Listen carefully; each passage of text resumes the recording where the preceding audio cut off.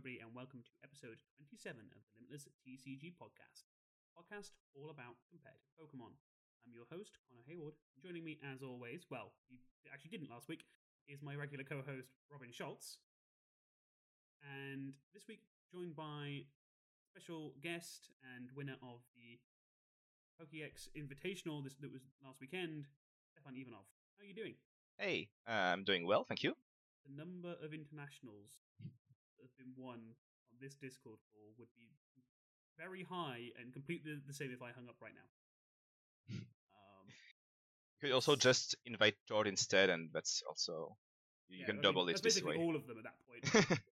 We get you, Pedro, Robin, Yeah. Tord, all on one. That's basically everyone. That's all the ICs done, right? I mean, I heard that some non-Europeans won some at some points, but lies. we don't count. Before we get into this week's episode, take a quick moment to set kind of point out a few ways you can support us. You can go over to patreon.com/limitlesstcg, where you can choose, you can pledge different amounts depending on what you want to support us with each month. Very helpful. They go into a lot of this kind of little side projects and stuff we have ongoing. Helps fund some of those things. And if you can't afford to support us monetarily, you can, of course, just leave us a review on iTunes. It makes us a bit easier to find. You can also just tweet, like if you see, I normally tweet when the episodes go out, just retweet that, get the word out there that there is a podcast, so more people can find us and tune in. So, normally I'd ask about everyone's week in Pokemon, but we have breaking news. Just before, like literally 10 minutes or so before we went live recording this, we had news on some format news about next year's organized play for Pokemon. The post went up on the Pokemon website, and there have been a few changes. Is everyone looking forward to getting their Day Zero Worlds invite? They've added an extra day. Yeah, I'm not planning to play in Day Zero. CP carryover, so I should be good on that. Yeah, and Stefan as well. yeah, as well. Like I'm hoping we actually didn't confirm it, but if there is still direct way to go into day 3 is this time. So they said that there will be like 2 qualification bars, one for the day 1 on Thursday and one for day 2 on Friday. But if there is still the top 22 in Europe and top 16 or 8 or whatever in other regions, I assume it would get an invite for day 3 directly for Saturday as usual. So I would hope to get one of these. Yeah. So yeah, they've extended Worlds by a day, which kind of makes sense, right? Like they still have to have everyone who's just starts playing in the next season be able to qualify, regardless of if they played last season or not. Yes. So we still have to be able to have them get in, but also you still need to have everyone who qualified from this year could get in, and if you qualify twice, you feel that you should probably have some form of advantage. Yeah. Sorry, I think it makes a lot of sense for the reasons you just said, and I think it's a good system, and also I don't know, it will be nice to have Worlds be a longer event, to compensate for it being cancelled one time. Yeah, I mean now it'll be 4 days of. So I've never been to Worlds, but I know a lot of people say it's always an amazing experience just being around it. And now it's like if you qualified for day 1, you get the whole of day 0 to go and enjoy being there. You still can turn up early, hang out with everyone. You have a whole extra day just to have fun or test, depending on who you are. And then day 2, same thing again. If you qualify for day 3, get top 22 in Europe, then you have 2 whole days to kind of go, yeah, but we're at World, it's great. So should be really cool. Also means that we should get a lot more more stream. There's just more time to kind of sit down and just enjoy. It's more of an experience as opposed to just like a 2-day, 3-day event. Yeah. There also, I mean, for people who will be there will also be side events, I assume. So I guess there will be some kind of London Open, like every year since 2015. Maybe there will be something on Friday for people who didn't qualify from Thursday. Then there's also all the things, the pre-releases, the other games, Like there's always a lot of stuff to do at Worlds. It's pretty cool. And you can also just watch the stream, watch other people, cheer on your friends. It's always a great experience, even when you're not actually playing. I mean, my normal plan, or my plan for this year's Worlds was just buy as many Pokemon plushies as I could physically fit in a suitcase. There's not enough on the shelf behind me. Yeah, I know what you mean. I usually find some time during the weekend to go, raid the the shop and then come back one day later being, oh, actually there was also this one, but I didn't buy, but I kind of want it as well, so I'll go back to buy it. It's actually a big reason why I was so hyped it was in Europe, because you don't have to pay like proper luggage costs. I can get the train. Yeah. So I don't have to pay extra. I can bring an extra suitcase just to fill with Pokemon merch. Dream. Yeah. So, also of note, players will not be aging up next year. So if everyone in the juniors and seniors division will remain there for an extra year. I guess because their argument being you haven't had the whole season to kind of, I don't know. I assume like to hone the skills, or like in some people's cases, they want to make sure that they have a bit more time in that environment, which is cool. I know some seniors are probably a bit frustrated about this. They want to age up to compete with the masters. We've seen in some of the invitationals, they are more than capable at not only just kind of competing with the masters, but actually beating them and getting really good placements in a lot of the online events. So I can understand their frustration from that perspective. If someone earned the invite in seniors or juniors, it makes sense that they compete in that. And I would assume that then the season after we will have like a double age up, like they skip 2 years. Yeah. I would assume that. Yeah. But yeah, other than that, there wasn't really like the announcement didn't really say much. It's and kind of what we more or less what's expected, I guess. And yeah, but you still don't know when they will actually continue, and like we can't know at this point, right? We'll just have to wait some more time. Yep. They do say that they'll have more news in the traditional later date, which let's just assume is late July. It's always late July. TPCI calendars are only the last 2 weeks of July. Every page is the same. Yeah, like they can't really do much right now. No, exactly. And the whole thing is completely out of their control. So we might even see a change. Like, there's a chance that we might even see a way of trying to move some of the things, like qualification and like earning CP, online in some way, shape, or form if they can, just so they can sort of get the season going. Who knows?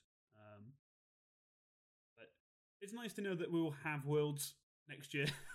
Like, we kind of assumed we would, but this is just confirmation of that. I mean, it is and it isn't, because they said this update provides information under the assumption that play can resume in some form over the next 12 months. So they actually, in the article, they say, hey, we have news, but this is all assuming that we can actually get the tournaments going again. And so if for any reason they cannot resume, then this is all like invalid, and it's technically not impossible that there won't be a Worlds next year. I hope there will be, but I mean, we're not 100% certain right now. But in the meantime, we are going to have to make do with online events. Me and Robin have had our fill so far of running them. But Stefan, having played in the Limitless Invitational series as well, I think you were in my pool for basically all of them.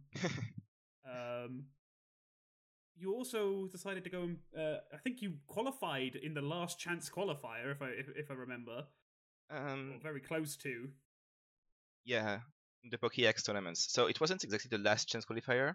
It was like the last event of the normal series. Like they had a bunch of tournaments during the month, and then one last chance qualifier at the end. And I registered for the last event before the last chance qualifier, which was so not this weekend, but like the weekend before that, which was the 20th, and yeah, and I actually won it, which gave me 200 points. And normally at that point, we thought that the bar to qualify was 250 points, so I was not playing the Invitational, but I was fine with that. I didn't actually even know about the Invitational at that point. I just wanted to play. But then they said, oh, well, actually, to have more people, to have a higher number of people, we were lowering the bar back again to 200 points, which was their initial intention, which meant that I actually was qualified. So I was like, well, let's play in the Invitational. And then I won that again. So a pretty good series of weekends for me. And now this is the season and the time that NAIC would be. Yeah. And I don't know what it is about NAIC season, but you just go, I'll just win everything. It's fine. I don't know, but like NAIC would have been the past weekends. So, and I'm wondering like if NAIC had been had occurred as normal, would have I played the same deck? Would I have maybe not won, but done well with it as well? It's Probably won. like I'm not going to say that. I'm not pretentious enough. I think the deck was good but yeah. But at the very least, I won something on the weekend of NAIC, which it's already something. Yeah. And you went to win it with pretty cool deck. Well, the deck itself, I don't know if I can call Dragapult cool anymore because it's just quite good. I keep finding so when I've been streaming on my Fun Deck Fridays, I always just turn back to playing Dragapult because I enjoy it a lot. But I don't think it counts as a fun deck. But you played quite an interesting list. A few card inclusions, quite different to the Toad's list that won the Players' Cup Kickoff Invitational. So do you want to talk us through some of the decisions and like the deck building process? I know you mentioned it quite a lot. I read you replied to basically everyone on Twitter who had questions. Yeah, but not in detail. So I can go into more detail about the deck building process if you want right now. Yeah, so the main idea for me was I wanted to play Super Scoop Up in Dragapult because I figured in like the mirror match, you just put damage on the opponent on the opponent's board, but you don't knock them out very quickly. So in the mirror match, if you have like 250 damage or whatever on the Dragapult, and you're like Super Scoop Up heads, I'll get it back and send another Dragapult. That basically wins you the matchup. And I thought it was also going to be very good against Zacian, against ADP Zacian, against like any deck that wants to hit KO you, which is basically everything except Blacephalon and Spiritomb, which are already like absolute like fine matchups. So yeah, like the idea is not new. When the Rebel Clash first came out, I was playing on ladder. I was playing Dragapult, and I played against another Dragapult, and he did exactly what I talked about, right? I think I had literally 300 damage on his Dragapult VMAX, and when he goes Super Scoop Up heads, and I think I instantly scooped, and I went to add the Scoop Up block Mr. Mime in my deck just after that. And honestly, I think this card is very good in Dragapult, just preventing the opponent from using Scoop Up Net, so it's really annoying for Blacephalon, for example, because it robs them of a bit of their consistency engine because they need Scoop Up Net to reuse Jirachi and so on. So if they cannot use it, it's annoying for them. Same thing a little bit with Spiritomb, and it also guarantees that the damage you put will stay there. So it guarantees that you can set up multiple price turns. And the thing is that no one was actually so as I said, Super Scoop Up list is not new. I think Bert Walters played a Dragapult list with SSU at the Limitless qualifier, like the third one, so the first one with Rebel Clash. But recently, I was noticed that no one was running Scoop Up Block Mime in Dragapult or in anything else, really. So I felt like Scoop Up Nest would be Super Scoop Up, sorry, would actually be very good right now in Dragapult for the mirror match and for the other matchups, as I said. And yeah, so I basically just built the deck around it, and I played a couple games with it, and then I didn't spend too much time on it. And the rest of the list is basically just built around that. So since you play Super Scoop Up, you're gonna get back Dragapult with energy, so you need so Malamar is kind of needed in that deck, so you can even if you only have 2 energy in play on your active Dragapult and you get it back, you can still attach 2 energy in one turn to another Dragapult and then attack with that. or if your opponent targets Malamar instead, then you get more time to set up the next Dragapult VMAX.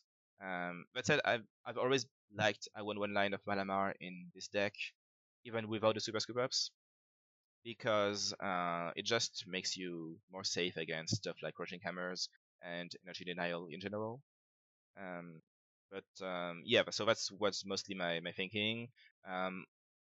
Otherwise, like the rest of the list is pretty standard. I mean, I play some stuff like Scoop Block Mine, but I think that's really a very good card in general in this deck.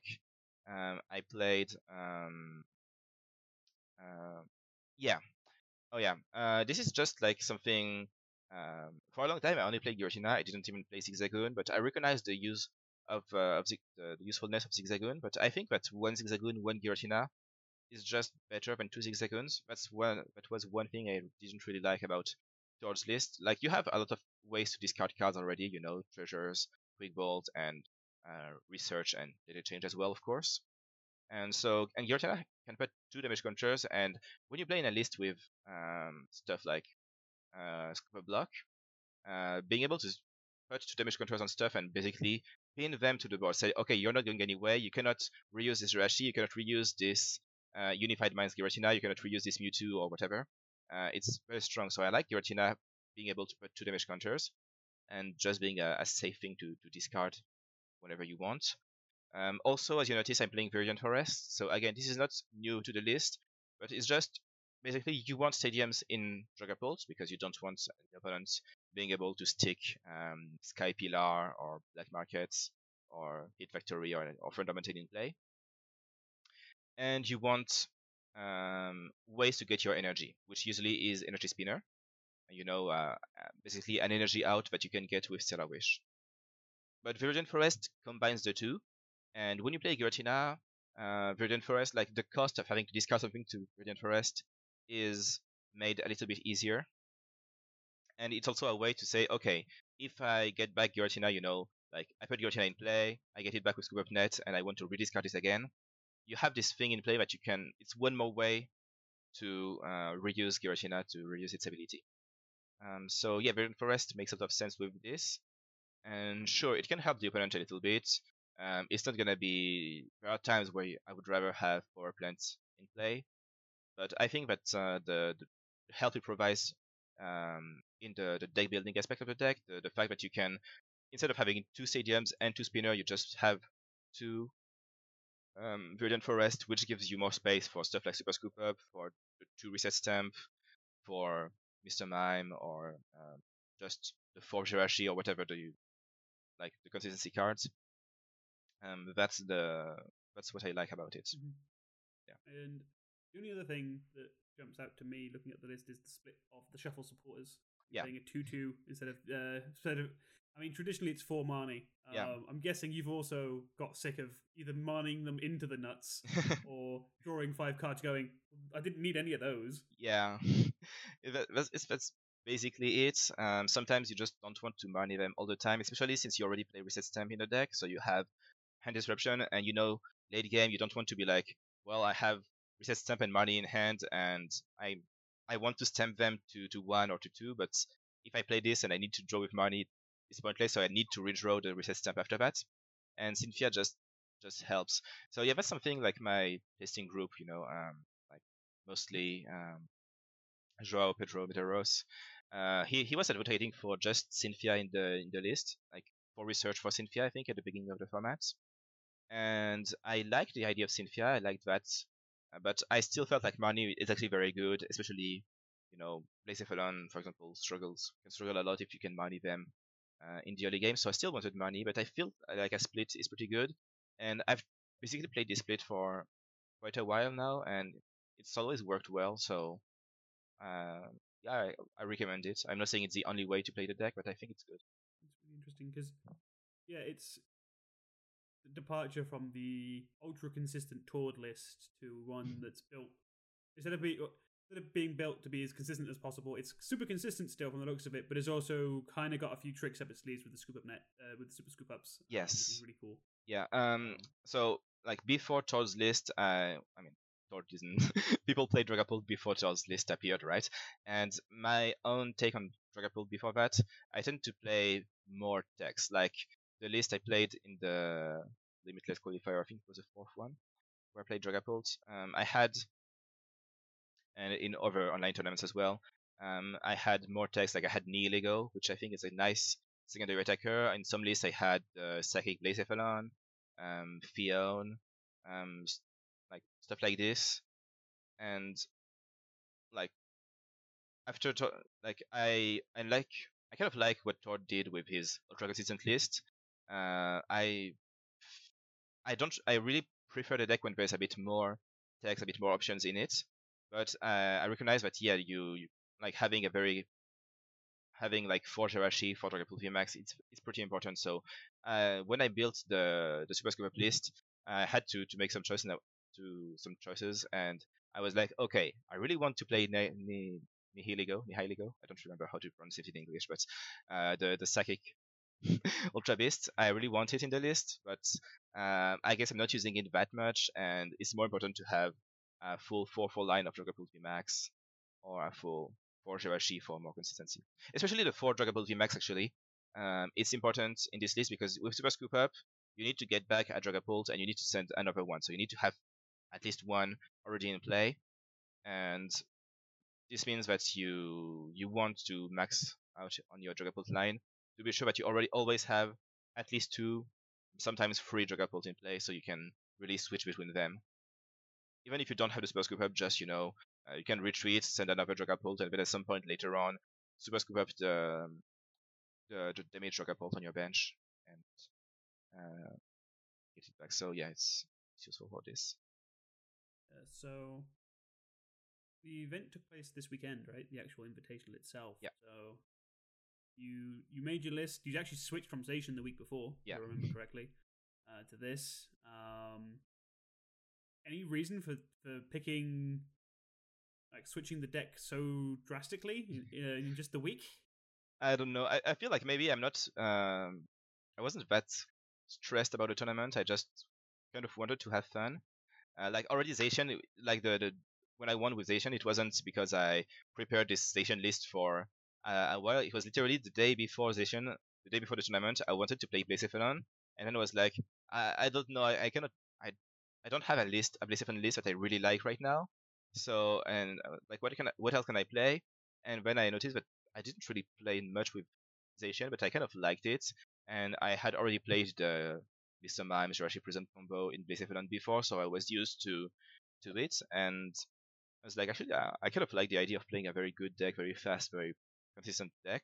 So I almost copied Azul's list. I made some changes because I wanted both Hoopa and Duskmane Necrozma in the list, and it just went very well. But then after that, I thought about playing Zacian again, but I thought that maybe people would expect it more, and I don't think I had Tool Scrapper in my list, so I think people might have played like Metal Frying Pan and stuff like this, but it's annoying, so of course I could change the list, but Tool Scrapper is not a perfect answer to it either. And yeah, and I was also thinking that Dragapult with the Super Scoop Ups should be a good matchup against should have a good matchup against Zacian. So if people were to, copy and just play the same Zacian list or something close to it, I should have a good matchup against it. Interesting. So I always love talking to people who like top players and go, right, why? Why the deck? Why the cards? Because the reasoning is always, there's a surface level reasoning, but there's often a lot more depth to it, which is actually really interesting from a deck building perspective. But let's get into the actual invitational run. Because I actually don't know. I didn't look too much at the format. It's double Illidan bracket, if I remember correctly. No, it was Swiss round plus. Swiss rounds. Okay. Yeah, Swiss round plus top 8. We had 32 players, or 31 actually, because one couldn't be there. So we had 5 rounds plus top 8. 7. No, sorry. What am I saying? Yes, 5 rounds because we had. Yeah, there's 5 rounds of it. Sorry, I was looking at because I was looking at my notes, and then I was like, wait, 7? Why am I seeing 7 rounds? But it was because I was looking at the tournament of the week before. So no, it was 5 rounds top 8. Okay, so how did those go? Did the Dragapult call work? I mean, Swiss. I mean, yes, obviously, it must have gone pretty well overall. yes. You won. So again, I wasn't too worried about the tournament. I wasn't as stressed as I am before a regional or something. So I was more willing to take risk and just be like, okay, this deck, I feel like it's good. I haven't tested it enough to be sure of it, to be convinced of it, but I feel like it should be good. So I went into it. So I played against Pikarom first, and it went pretty well. Actually, I should cross-reference this with the list because I can still see the list for people, so I can be sure that I'm not confusing things. And yeah, okay. So that was the Pikarom list, and my opponent played they played Jirachi in the list. So it's always easier when the Pikarom list plays Jirachi, because if they bench it, then that's one prize you can take, and then you just need to take 3 on Pikarom and 2 on something else, usually the Dene. And if they don't bench any Jirachi, then they just dedicated 4 spots of their decks plus, 4 Jirachi plus some escape boards to something that they cannot use. So it's always good for you. I don't remember exactly. I know that in game I won 2-0. And yeah, I think the second game my opponent started with Jirachi, so I knew it was gonna be good. It was close, but at the end I had like the nice thing about Super Scoop Up is it's also like even when you don't use it to reuse to heal your Dragapult, it's also just more Scoop Up nets, which is always good in a deck with Jirachi and with Zigzagoon and stuff like this. And I remember that at the end I was like, okay, I need to win this turn most likely, and I went Boss's Orders, did it change? I mean, something like Giratina to put damage on stuff, like maybe like 1 damage counter on Dedenne, 1 damage counter on Jirachi, then Boss's Orders the Dedenne. And basically the thing is I just need 1 more damage counter, and there was a Super Scoop Up in my hand after the change, and I hit head, so I just got back to Zigzagoon, put 1 more damage counter, and when 130 on Dedenne and 50 on Jirachi. I think, like, if I'm not again, I might be confusing this with another game, but I think that I had no damage counters on the opponent's Dedenne or Jirachi at the beginning of the turn, but I used Giratina twice in the turn to put basically 2 on Dedenne, 2 on Jirachi, and then Zigzagoon at some point to add 1 to Dedenne and then 130. Which is another reason why I like Giratina. By the way, like sometimes just being able to spread more damage counters, it just means the difference between a knockout and not a knockout. Then I played against ADP Zacian, so this was a list with Zamazenta, which is annoying, but so another nice thing about having Malamar in the list is that it's easier to power up a new Pokemon. So even if I don't have anything, no energy on the board, I can just bench a Dragapult, put 2 energy on it in 1 turn, and attack with a Dragapult, the non-VMAX, the V, which can hit Zamazenta. So that means that I can still do 140 to Zamazenta in 1 turn. Obviously, it's risky because then they can knock me out with Zacian, but at least I can hit Zamazenta if Zamazenta is the threat. And yeah, my opponent went for Zamazenta both games. And I actually I had 3 games, but I think maybe there was one where I bricked or something. Because I remember 2 games where I was facing Zamazenta. And yeah, sorry, it's been I was gonna say it's actually only been 2 days, but I don't remember exactly how it went. I remember it was very close. I remember that like pretty much all my games in Swiss France were pretty close actually. Let me check if I wrote anything about it at the time on your Discord. list seems better equipped to deal with Zamazenta Yes. than maybe like Quartz list, for example. Yes, I think so, because you can more easily use the Dragapults. Yeah, so no, I don't have any notes about this thing, but my opponent played Zamazenta, and yeah, I know that it helped. I think maybe game 3 he had a bad start. So if I'm not mistaken, I think my opponent was playing like the list with Order Pad. You know, this has gained a bit more traction recently. Very fast ADPization list with Order Pads and like 3 energy switch and 2 or 3 energy spinner. like who try really hard to get the Altered Creation on turn 1. Which is actually beatable. Strangely enough, you can actually beat that with Dragapult. For a deck that's supposed to be one of the slower ones in the format, to be able to Yeah, beat well, Altered it's Creation is normally slow, but pretty it's good. consistent. So I've tried that deck once, and the energy switch combo is really inconsistent. And yeah, you still need to get incredibly lucky to hit it. yeah, like usually they I think they actually if it was either him or the other person playing ADP Zation. I played him, I played another ADP Zation in rounds, and then I played the same guy again in top 4. So there was a and both lists were the used order pad, so I might be a bit confused about stuff. But yeah, the thing about order pad is that like you can actually get the Altered Creation turn 1, but you also often have to Professor's Research and did it change, like discard a lot of stuff, and sometimes you just discard Metal Saucers and other things that you need, and that's so yeah, you have to, like, yeah, you can have issues with resources later on in the game. Yeah, that was the list. My opponent was playing 2 Spinner, 3 Energy Switch, 4 Acrobats as well, order pads, Acrobats. So at least this was very focused on the turn 1 attack creation, and no Jirachi, which again I would rather see Jirachi in my opponent's list because it's always an easy price for Dragapult. But tag team decks can't really play Jirachi with Dragapult in the meta. I feel like yeah, it's way too much of a liability. Yeah, I agree. I think you're right. And if they do, they have to really think twice about the Dene.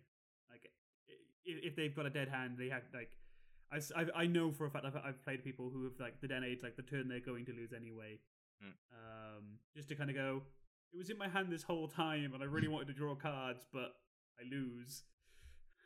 It's pretty rough. A heavy D Dene engine is fine. Like at least if you don't play Jirachi as well, and you just have to play the Den at that point. And yeah, if you bench multiple, it doesn't really matter because they're only gonna KO 1 usually. Yes. Yeah, but usually that's true because we cannot always, like, they cannot keep attacking the bench when there's a big Rom or whatever hitting them in the face. They have to deal with it. So Robin is right. Yeah. So round 3, I played against Obstagoon, and Obstagoon is actually, I think, overall fine for Dragapult, as strange as it sounds. So there are 2 big threats in the deck: Sableye V and Yveltal GX. Both can one-shot a Dragapult VMAX. Obstagoon itself is not really an issue because it doesn't one-shot, and you can one-hit, you can KO it back. It can be an issue if you can KO Dragapult V before it evolves, but yeah, the list I play against only played 1 boss's orders, so they can't really target your bench. So you can actually prepare, set up first, start attacking when you're ready, and just give them Jirachi to KO or something first. And my opponent really went for the Yveltal GX play, like go for the multiple Zigzagoon and Screw Up Nets to put 4 damage counters on Dragapult, so that when I attack with it, Yveltal GX can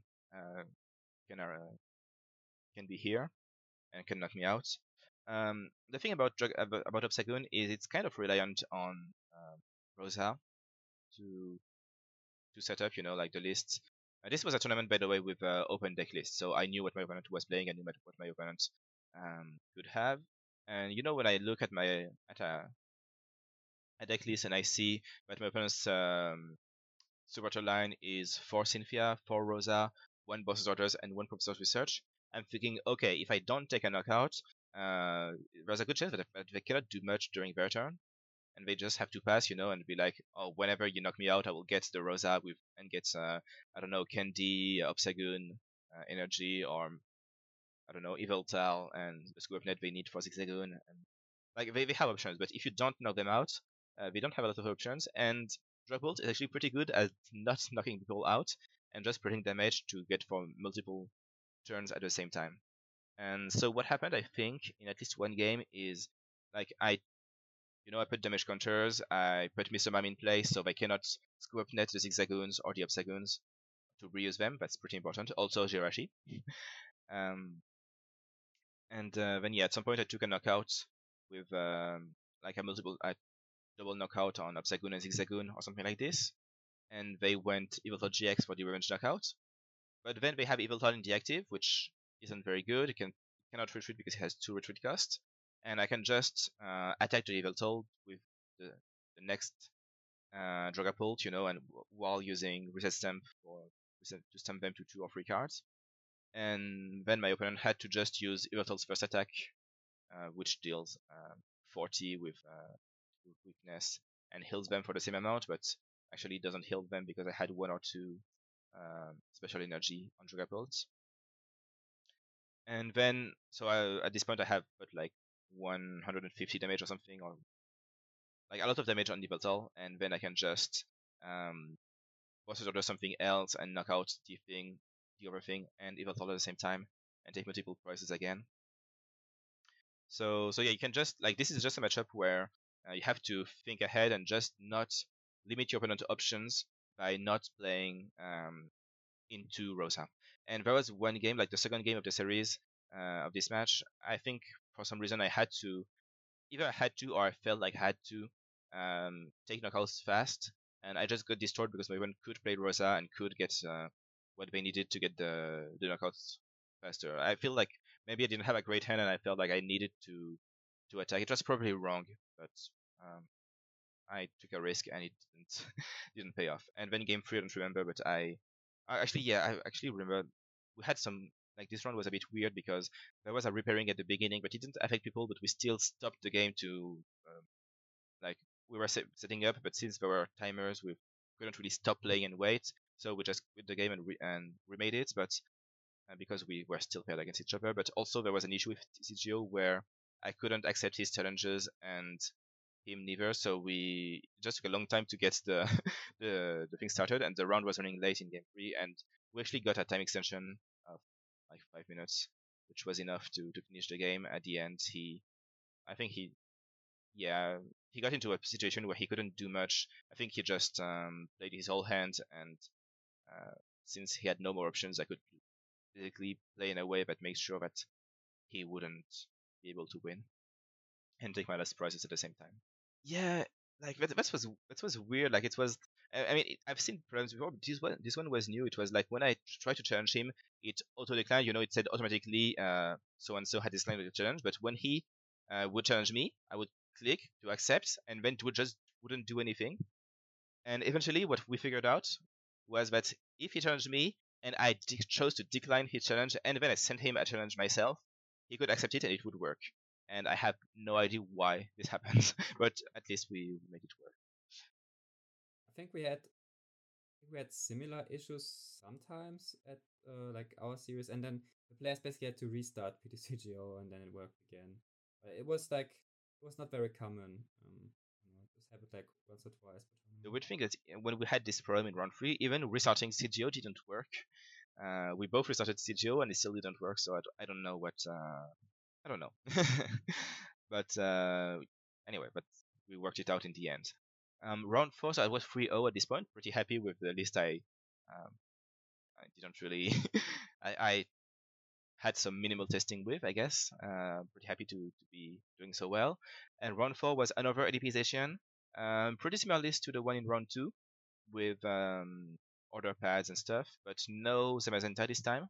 And yeah, to be honest, I don't remember that much about the ADPization. When I play too much of a matchup during the same day, then I just only remember 1 or 2 games, and I don't know which one they were, and they all blur together. So wait, just let me. I'm just gonna check in case I didn't. I feel like in a matchup, if Dragapult attacks first, it usually wins, like every time, without the Magenta at least. And if ADP attacks first, then Dragapult usually has to come back in some way, but can try to tank like a hit with a Dragapult, go into a fresh one, and if they just whiff a boss once, you kind of win a turn with that, or with Stamp in the end.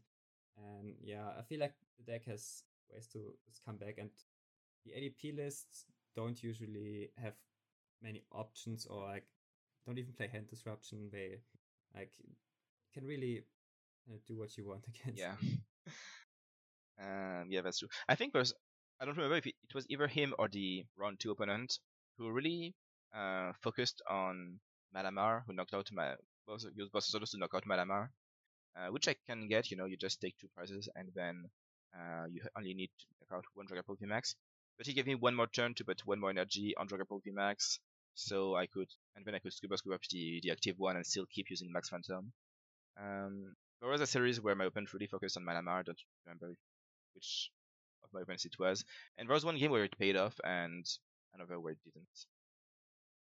But yeah, overall, Squad really adds more options. Yeah. Well, in that matchup. Yeah. Also, I think at some point I basically sacrificed a Dragapult V to attack because I figured he's gonna take 3 prizes on it, but it doesn't really change anything in the long run to have an odd number of prizes because he was still gonna need to knock out like either Dragapult VMAX or 2 1 prize things. But again, it might have been in top 4 or it might have been in one of the rounds. I'm sorry, it's all a bit. I'm a bit confused about all this. That was round 4. I was 4-0, and but there was no ID in the tournament because the organizers just wanted all games to be finished, so we had to play. But basically, at this point, I knew that I was locked in for top 8, so it didn't matter too much. And round 5, I was against Azul, playing Blacephalon, who was also 4-0. And I just got destroyed. So I think I don't remember exactly game 1. I think it just went fast and took some first fast. And game 2 was absolutely terrible in that I had 3 psychic energy prized and in K as well. So there was no Malamar, and even when I had Forbidden Forest in play, I couldn't get energy with it, and I just couldn't draw into my special energy. Like at the end of the game, I had 13 cards left in the deck, including the 4 special energy. And yeah, so I just spent a lot of time. He wasn't drawing that well, and I was trying to stall time using Boss's Orders on Zacian, setting up knockouts. And at some point I thought, okay, if I actually draw into a Horror Energy next turn, I can maybe come back even though he is in a great position. Maybe I can set up multiple price turns at the same time, and then I just didn't draw into it, and eventually he got the win. But then in top, so it was round 5, after which I was 7th seed in top 8. There was a lot of people, so because there was no ID, and also about half the player field got a bye in round 1 because since they lowered, I talked about the fact that you needed some points to qualify for this tournament. You needed 200 points. But since they had announced before that it will be 250 points, they didn't want to be unfair, so all the players who had qualified with 250 points actually got a round 1 bye in the tournament. So there are more people, there were more wins than losses in the tournament, basically. So more people with good scores. But for one was still safe for that. And then in top 8, I'm paired against Azul again. And this time it went better. So the first game was weird because I really thought at some point he had everything to get the knockout. He had these big turns, where you go Hit Factory, Overcorio, Stellar Wish, Swapnet, Stellar Wish again. Like he got a lot of stuff. And I really thought he was going to take the knockout. He had 4 prizes left, so if he took the knockout, there was no way for me to prevent him from winning with Blacephalon GX the turn after that. But he actually whiffed the knockout, and at the time I was a bit confused. I was so sure he had it, but I thought that maybe he had timed out during a Stellar Wish or something, so that's why he had to pass. But no, he actually didn't. Like he was missing 1 energy or something as him. So yeah, I got pretty lucky, and because of this, I could take enough prizes and basically set up a situation in which I couldn't lose the turn after that. So yeah, and in game 2, again very close, and again a little bit like against Obstagoon, I tried to not take too many prizes at the same time, too many prizes to not activate Oricorio. And what I ended up doing was setting up a multiple price turn where I had I think he played Reset Stamp, and I think I had either because he played Stamp or because I just didn't draw it into something, I was left with a bad hand. and I still had 5 prizes left to take, and I think he had just 3, so he knocked out my Dragapult VMAX. I was done, but he didn't have a Blacephalon. Well, he had a Blacephalon, but he didn't have energy on it. And yeah, I had a hand which was, I had almost nothing, but I had the boss's orders, and Stellar Wish gave me another boss's orders, so I went boss's orders on Detonate to put 130 on it, and basically I just set up a KO. Because I didn't take a knockout, he didn't have Oricorio. I had Mr. Mime, so he couldn't use Scoop Up Net to set up to reuse Jirachi, so his options to draw cards were limited. Despite that, because he plays Force Switch, he still managed to use several Stellar Wish in the turn, but he couldn't get everything he needed. I think he had like 3 Stellar Wish, and he needed to find either 3 Fire Crystal or 2 Fire Crystal and something else, I don't remember. And like I watched him use Stellar Wish, and I was like, okay, he got a crystal, he got the other crystal, and then finally he didn't find what he needed at the end. So there was this time where there was a pause in the a few seconds where he didn't do anything. I was like, okay, he doesn't have it, and then in the end he passed, and I had the other boss orders to just take 5 prizes in one turn, something like knockout like boss orders Oricorio and knockout Jirachi and Oricorio, Jirachi, and Detonate at the same time to take my 5 prizes. And yeah, the math was exactly right, so I couldn't. Yeah. So yeah, just but like basically the thing is in this matchup, yeah, you want to, especially when you play Scuba Block Mr. Mime, you spread damage so they cannot like you basically, again, you pin their things to the board, which means that they have less space for other stuff, for other Pokemon, and they cannot heal, and they cannot reuse Stellar Wish, which limits their options. You don't take a knockout if you can avoid it, so you don't activate Oricorio, or if you take a knockout, you take a knockout on Oricorio. And yeah, when you set up for a big turn like this, that's the best options. It was a bit scary because he had boss's orders in the list. When people don't play boss's orders, you can actually take more time to set up, give them a Jirachi to knock out first, and then start use a big attack, they knock you out, you stun them to 2, you knock them out again, and it's hard for them to come back. But with boss's orders, if you take too much time, there's always a risk that they already have the free energy on Blacephalon, they just go, okay, boss's orders, and knock out your Dragapult on the bench, and then you lose. So the boss's orders in Blacephalon actually puts a clock on the game and forces Dragapult to go faster. It's also really scary for Zacian in our decks. Yeah.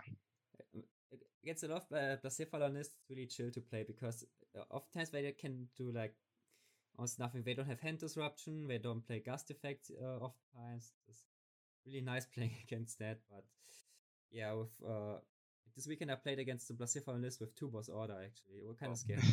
Yeah, usually I think lists play 1, but they have Mewtwo or sometimes Eldegoss to get it back, so you always have to be aware of it. And yeah, that's dangerous. And I think Blacephalon lists are better with boss's orders. I didn't like it at the initially, but I think it's actually good to have one. And yeah, same thing. Reset Stamp, it's nice in Blacephalon. It's not. I don't know if it's necessary, but I think it's a nice option to have, especially in a tournament with open deck list, because then the opponent knows you have it and they know that there's always a risk. So they have if they know you don't have it, they can they are much more free with how they play, and if they know you have a reset stamp, or if they don't know whether you have it, because in a tournament without open deck lists, then they have to be a bit more cautious. They are not that as free as otherwise. I think the one reset stamp just for the scaring effects is kind of nice in open deck list. Yeah. It's one of my favorite things about open deck lists is the kind of psychological aspect of going, but I'm playing this one tech card that could get you. Yeah. It's still a good card to have. It just some decks don't really have space, but I mean, I've been trying to maybe fit in one stamp in Zacian and maybe also other deck.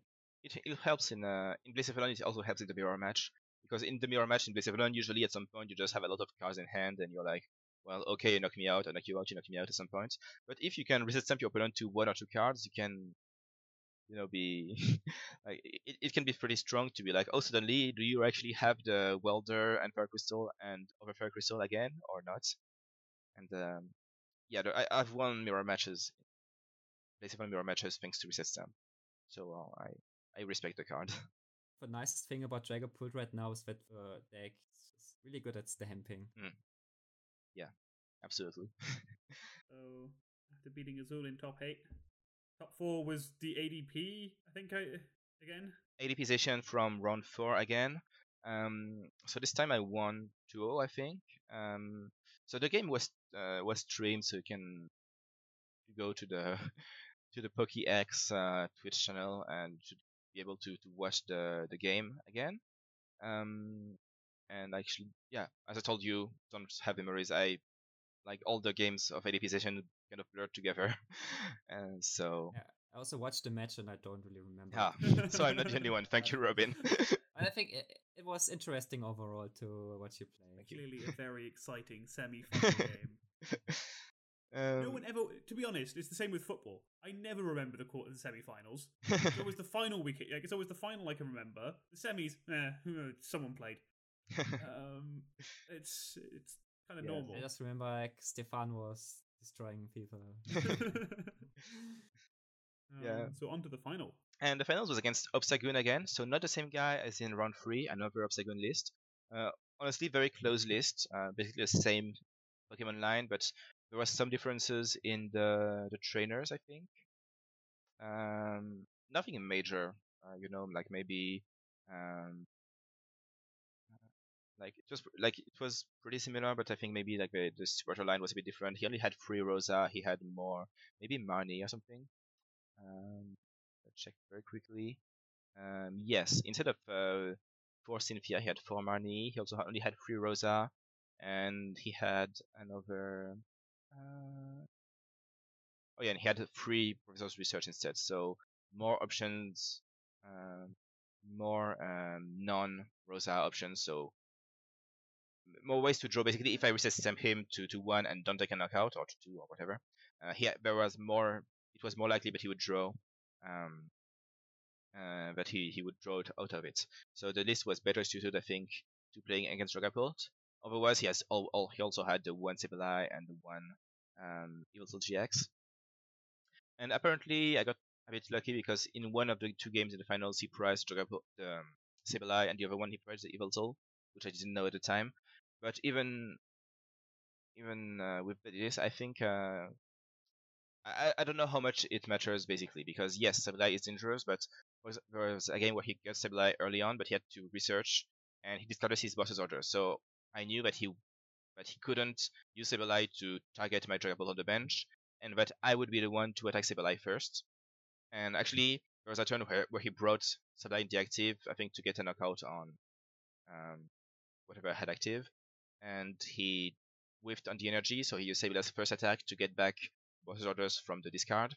So now he had boss's orders in hand, so I knew that I had to attack, and I attacked the Sableye, thinking maybe he got the knockouts, and then I got the revenge knockout after that. Basically the thing. No, oh yeah, no, but what happened is I hit Sableye with the non-VMAX Dragapult. I think you just 1-hit KO'd it, right? Like, it's not that hard to 1-hit KO Sableye with like some pings and... Yeah, I think I already had 1 ping and I got 2 pings and with Zigzagoon, and then 140 with Dragapult. And it was still a sacrifice because I knew that Dragapult would get knocked out by Obstagoon after that, but he would only take 2 prizes, so he would still have 4 prizes to take, which means that knocking out 1 Dragapult VMAX would still not be enough. And I could, since he only has 1 boss's orders, and it's not that easy for him to... Actually, it's not that easy because I have Scorpness to just take 1 knockout on a Jirachi or something with pings, and because I had Mr. Mime to prevent him from reusing the Zigzagoons. I was kind of forcing him to knock out Dragapult VMAX. So yeah, that was 1 game. I think the other game was just like what I said before about the matchup. Like just put damage when they use Evil Toll. You just okay, they take one knockout when you attack the Evil Toll, and then what do they do? And I just set up a big turns, and at the end I took like he had 3 Pokemon left on the board, and I just knocked out all of them at the same time. Well, actually, he knocked out his own Obstagoon. I had attacked the Obstagoon with Dragapult, so he had something like 20. I think he had like 20 HP left, and so when he attacked into me, he got knocked out by the Horror Energy, and then his board was 2 Zigzagoons and a Jirachi, or 2 Jirachi and a Zigzagoon. I don't remember, one of which had 10 HP left, and he brought it up active, and I just used Boss Orders and Giratina and Max Phantom to just take the free prizes and game up his board at the same time. And again, like the Mr. Mime helped because Mr. Mime allows me to do stuff like attack an Obstagoon for 130 and just not be afraid, but he's just gonna heal it all up with Screw Up Net. So I think Mr. Mime really helps in this kind of situations. But yeah, it's honestly, I think the matchup is fine. It's not like the thing. It can be scary, especially if you don't have the experience about because like all the dark Pokemon and Sableye in particular is really threatening. Like you're like, oh, they just put 2 damage counters on me. They do 260 damage. Actually, they need 3 damage counters, I guess, but to really one hit KO. But Sableye deals a lot of damage very fast. But again, Scuba Block Mime. If they already have some Zigzagoons in play, and you prevent them from reusing them with a Mime, then it's not that easy for them to put additional damage counters on you. They need either to have Candy and Obstagoon, or they need to get additional Zigzagoons in play, and sometimes they just don't have the board space because they already have Sableye, and they have maybe 2 Zigzagoons in play and maybe Jirachi. So, I don't know, sometimes it's not that easy to find all the Zigzagoons to put them in play. But yeah, that was it, and that was how I ended up winning the Invitational. Yeah, it's interesting run. It's like a really interesting mix of decks. Admittedly, a lot of ADP in there. Yeah, there was almost no composition in the tournament, I think, and also there was Dragapult, but I didn't end up playing against it, so I couldn't really test for the mirror match. Dang, I was going to ask you if this is the play for the Players' Cup. If I'm expecting a lot of Dragapult, but if you haven't tested it yet, I'll have to find out. I've played against it on ladder sometimes. Against, I don't have enough experience to the deck to be completely sure of what I'm saying, but it helps. The thing about Dragapult matchup is a bit weird sometimes because,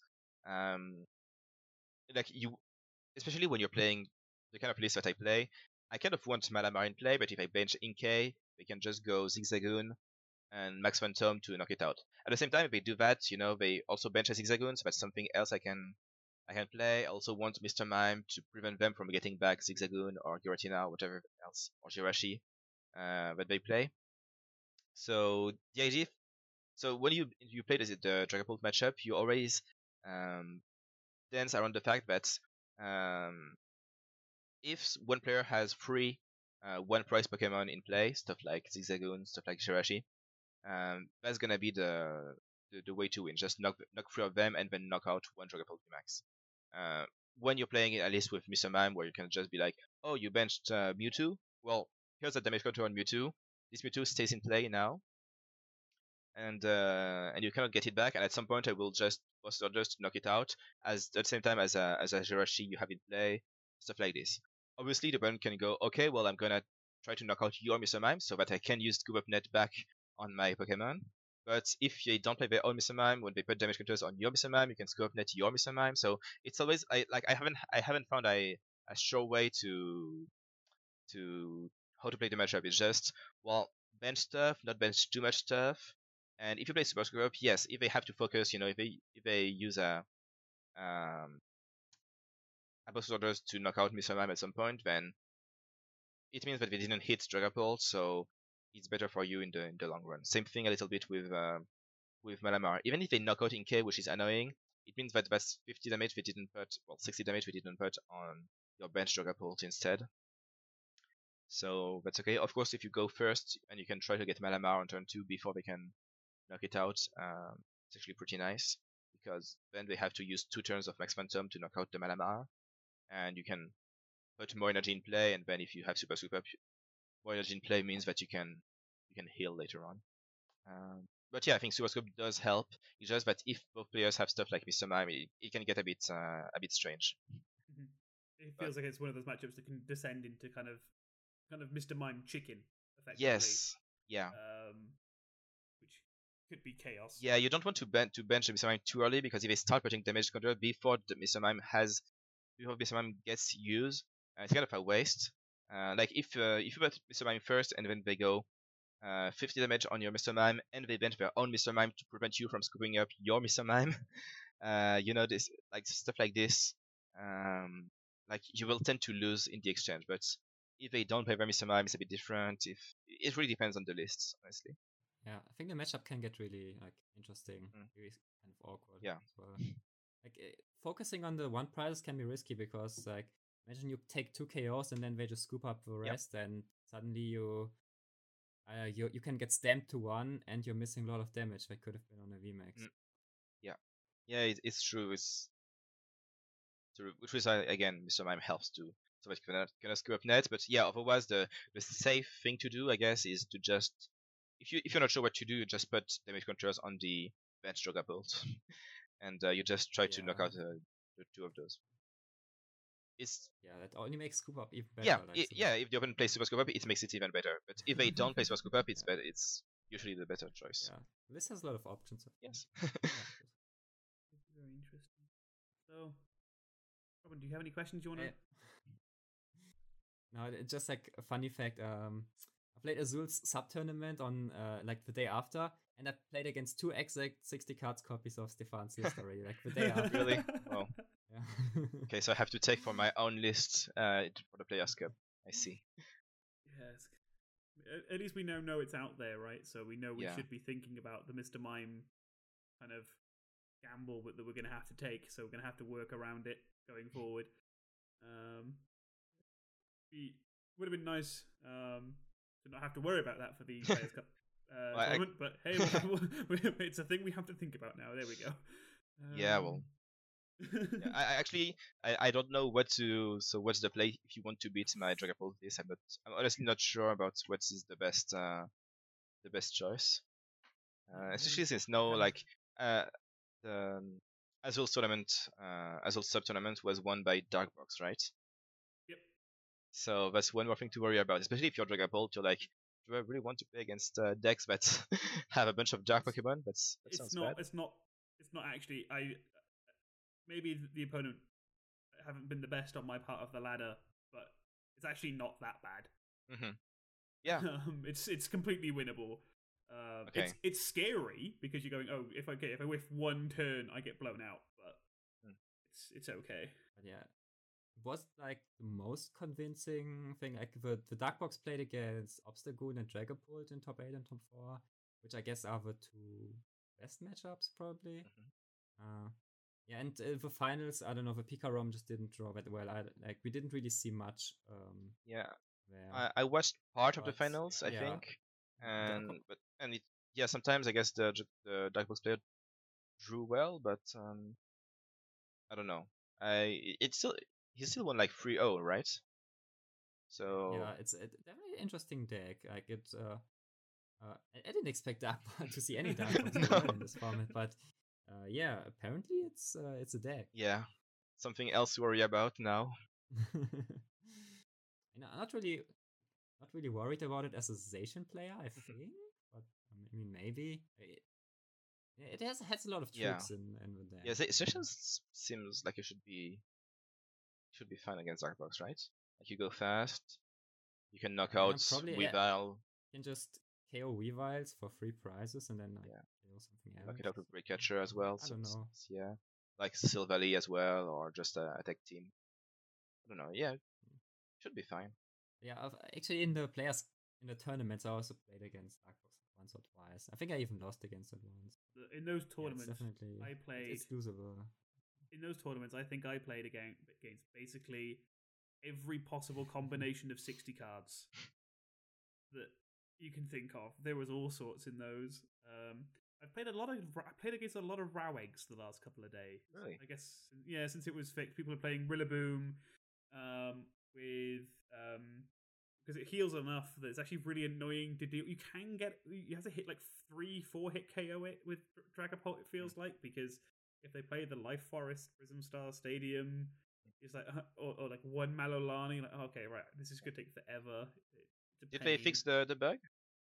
It was yeah, the bug's fixed now. Yeah, they fixed it super fast. Okay, I was good. surprised when I Nice. played against it. I don't know, like just a few days after the bug was like brought into the game, I played against it again, and they just turn on attacked, and it was fine. I was super confused. But yeah, apparently they just did a very quick fix. Gives me a bit more hope in like PTCGO, Yeah. honestly. Usually bug fixes took longer, if I remember correctly. It was super cool. But yeah, queued into that. Maybe it's just people going, "Oh, the bug's fixed. We can go play it again," and just try and get it all out their system. I hope that's what it is. The deck's pretty scary, at least for like the decks I've been playing.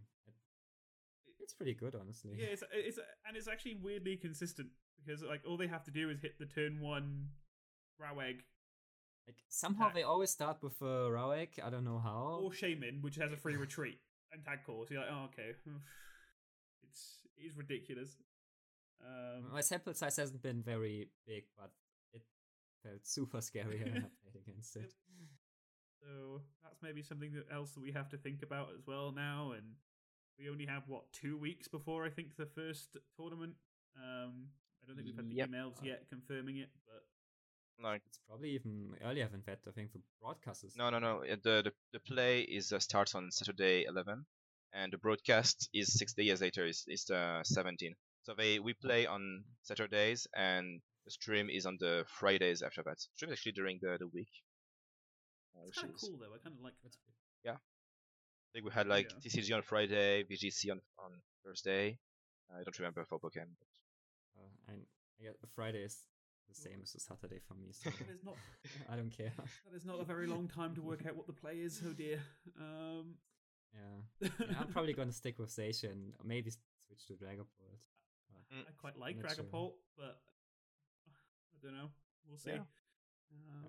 It's like when you're playing into Zacian with Metal Goggles and Hooper and some Centos, like all the stuff. It's a bit annoying. So I played a bit, but even then, Zacian can struggle. I feel like I played a bit this morning with some Lysander's Labs in the list. Instead of swapping out my, so I actually cut the. I wanted to go full, like test all of it at once. So I cut the escape boards for copies of Switch, and just put the Lysander's Labs in instead as pivots, because it meant that you could also do things like you still have your Switch out for Para, even if you've for the paralysis against Raichu, even if you've played the Labs early for the big charm. So you can still move your way out of that. It was all right.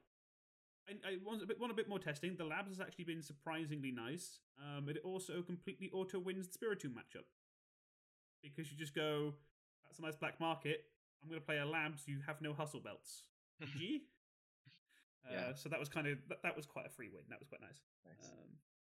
But yeah, trying to pick out a list or what the play is for the invitational bit now is going to be stressful. I think that will more or less wrap us up. I think for this week. If everyone is confused, like what's the best way to take Zacian against Dragapult or Dragapult against Zacian? I feel like someone is gonna just show up with Pikarom and be like, "Oh, I'm just consistent and powerful." Yeah. Here's this other deck that people seem to have forgotten about a bit. It'll just blow you out the water if it wants to. Yeah. So I think that will wrap us up for this week. We'll probably have an episode next week doing a detailed what on earth is the play for this weekend episode. So, Stefan, it's traditional. We at this point ask if there's anyone you want to thank or shout out for this week. Well, first of all, thank you for having me, giving me a platform to talk about my deck for 1 hour. It's like the kind of thing sorry. Anyway, thank you for having me, and also, shout out to shout out to PokeBeach. I'm a writer there, so if you want to hear me talk about it a bit more, well, not hear me, but read. If you like what I have to say about Pokemon and you want to read more of this, you can check my articles there. And yeah, otherwise, not really. I don't have a a team or anything. So yeah. So I just want to say, on that thing of giving you a platform. It's one of the reasons why I enjoy doing the podcast so much is getting to chat to players and the top players, because everyone is so passionate and like so happy to share their knowledge and their enjoyment for the game, and it's always really great to see. So it was great to have you on. Robin doesn't like partaking in shoutouts, is what I'm now learning. So he will not have. I won't bother asking.